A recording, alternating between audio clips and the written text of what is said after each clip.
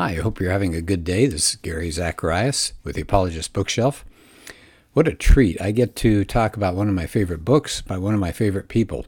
I'm going back, taking a second look in a different section of a book called God's Crime Scene by J. Warner Wallace. What a nice guy. I love everything he does, and he's a very warm person, very kind person. I don't think I mentioned this before when I was talking about the book, but I just looked at the people on the front pages here who recommended Eric Metaxas, Dr. Stephen Meyer, Nancy Pearcey, Lee Strobel, Dr. Frank Turek, Hank Hanegraaff, Paul Copan, Craig Hazen. I hope these names ring a bell with some of you. Dan Kimball, Michael Behe, Jeffrey Zwirink, John Stonestreet, Brett Kunkel, Mary Jo Sharp, Sean McDowell, Abdu Murray, Amy Hall. These are people from different walks of life doing different Christian work, but they're all in agreement, and I am in agreement with them. This is an excellent book.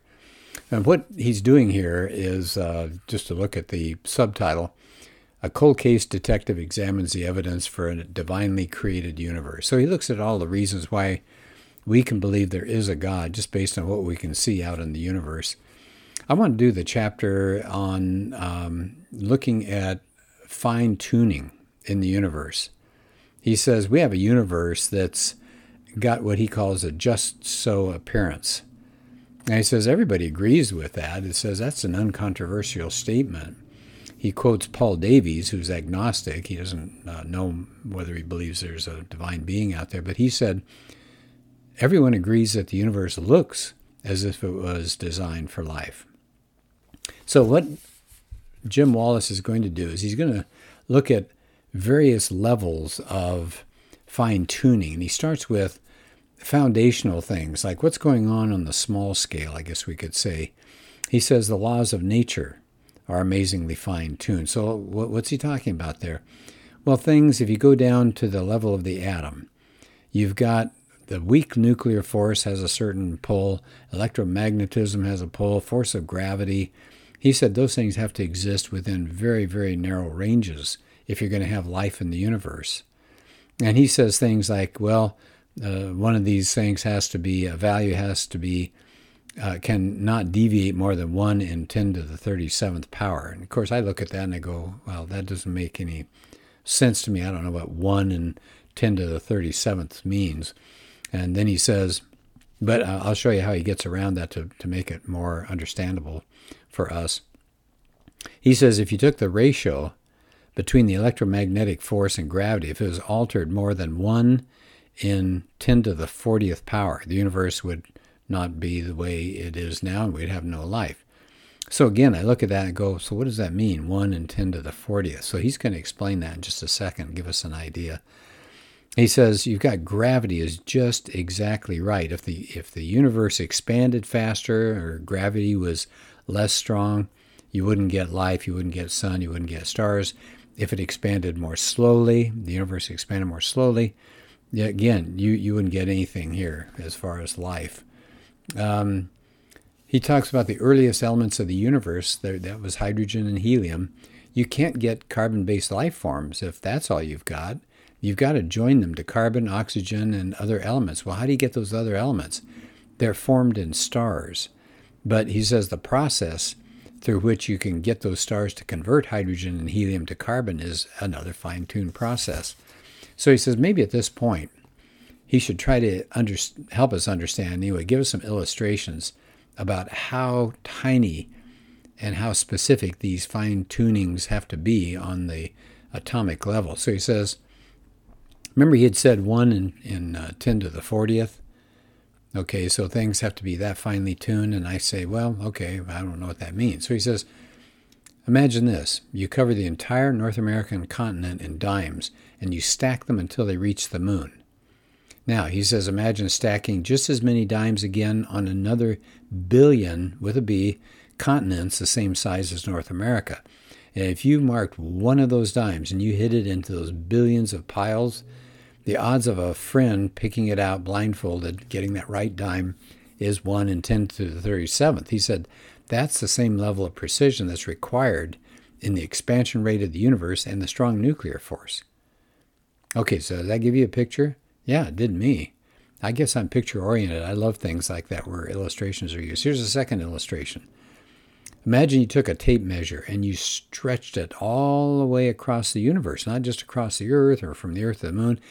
A tape measure goes all the way across the universe. Now, he says, suppose somewhere on there you've made one mark, and that represents the correct degree of gravitational force that you need to have the universe.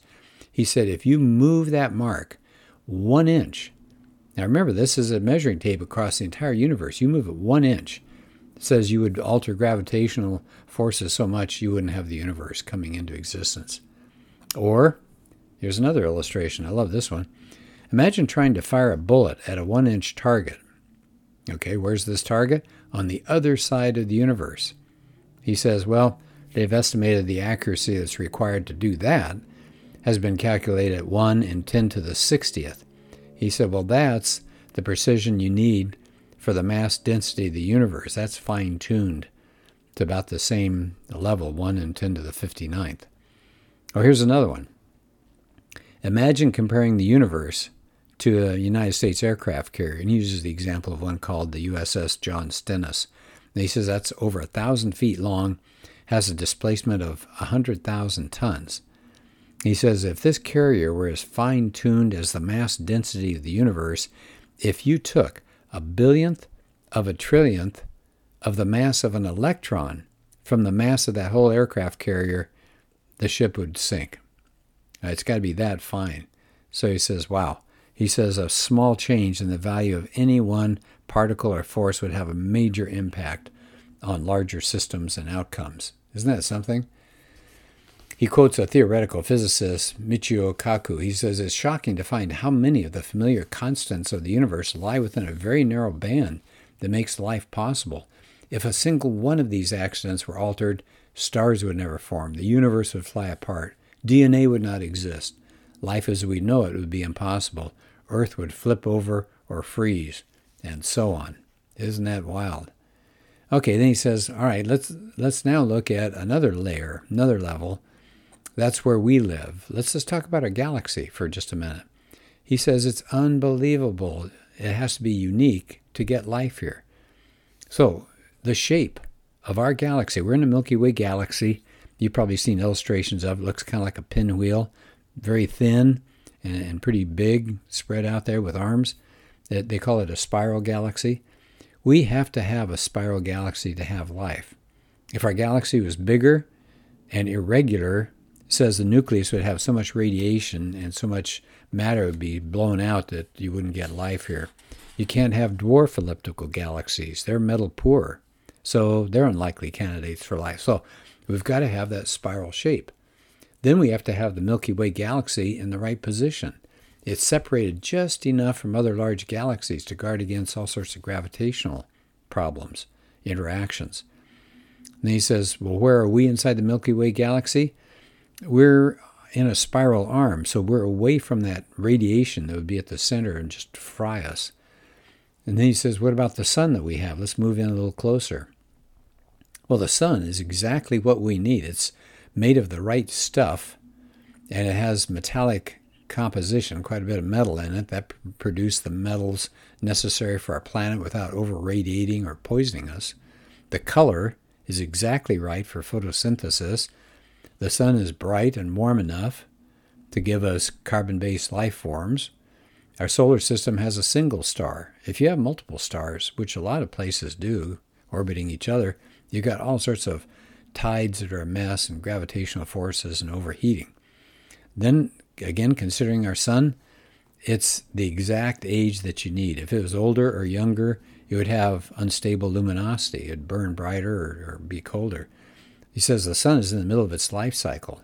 It has just the right amount of heavy elements. Its mass is just right. The gravitational attraction that it does is exactly what we need. If our sun were more massive, it'd burn out too rapidly and too erratic. Well, what about the planets that we have here? Well, we've got to have more than one planet. You have these large gas giants that are outside of the Earth's orbit, and they're kind of like vacuum cleaners, right? They help clean out the solar system, and they're like a big brother. They protect us from things coming in from outer space there that could smash into the Earth. And then what about our Earth? Well, we are exactly in a very small habitable zone going around the sun. Our atmosphere is exactly right. The gravity of Earth that holds onto the atmosphere is just right. The Earth's crust, for example, it has to have a certain thickness to support life. Okay, so I'm not going into the details in these, but just I hope these are beginning to just pile up as you're thinking about them. The Earth has to have the right kind of moon. Now, other planets do have moons, but ours is critical. We have a large moon, and we have a single moon. It's just the right size to stabilize our orbit and our rotation. It limits our climate and temperature so it doesn't vary too much. If we didn't have a large moon, we'd have an axis that would wobble by as much as maybe 90 degrees. One astronomer, Donald Brownlee, says without the moon there'd be no moonbeams, no month, no lunacy, no Apollo program. And he's kidding around with that, but he says without the moon we'd probably have no birds, redwoods, whales, trilobites, or other advanced life on this earth. So amazing stuff.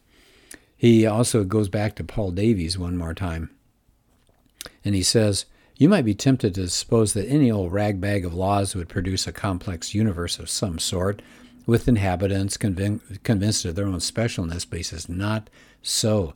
It turns out that these, what appear to be randomly selected laws, lead inevitably either to chaos or boring and uneventful simplicity. But our universe, he says, is poised exquisitely between these alternatives.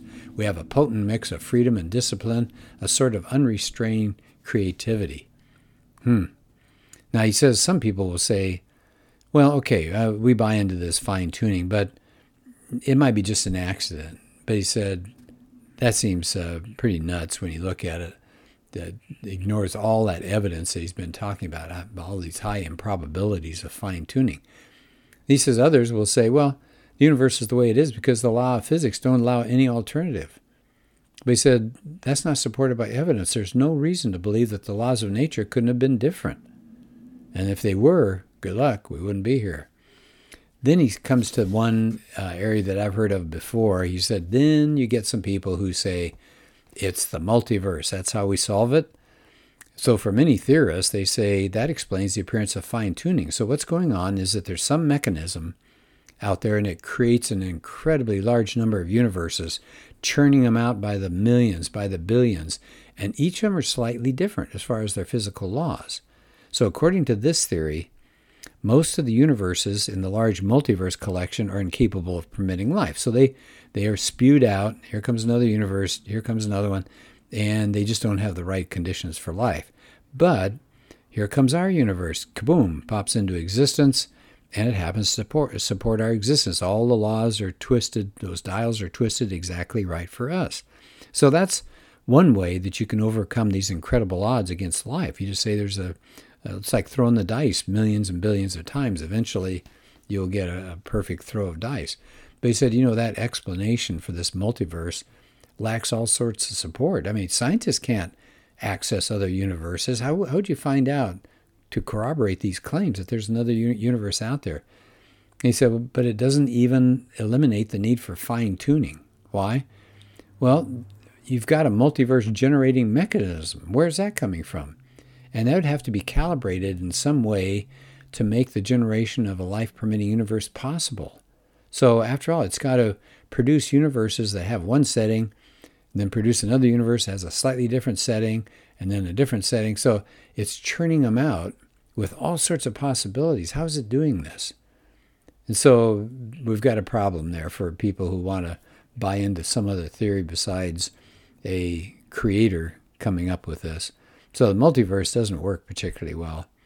And he ends the chapter by quoting from Arno Penzias, well-known scientist, who says, astronomy leads us to a unique event, a universe which was created out of nothing, one with the very delicate balance needed to provide exactly the conditions required to permit life, and one which has an underlying, one might say, supernatural plan.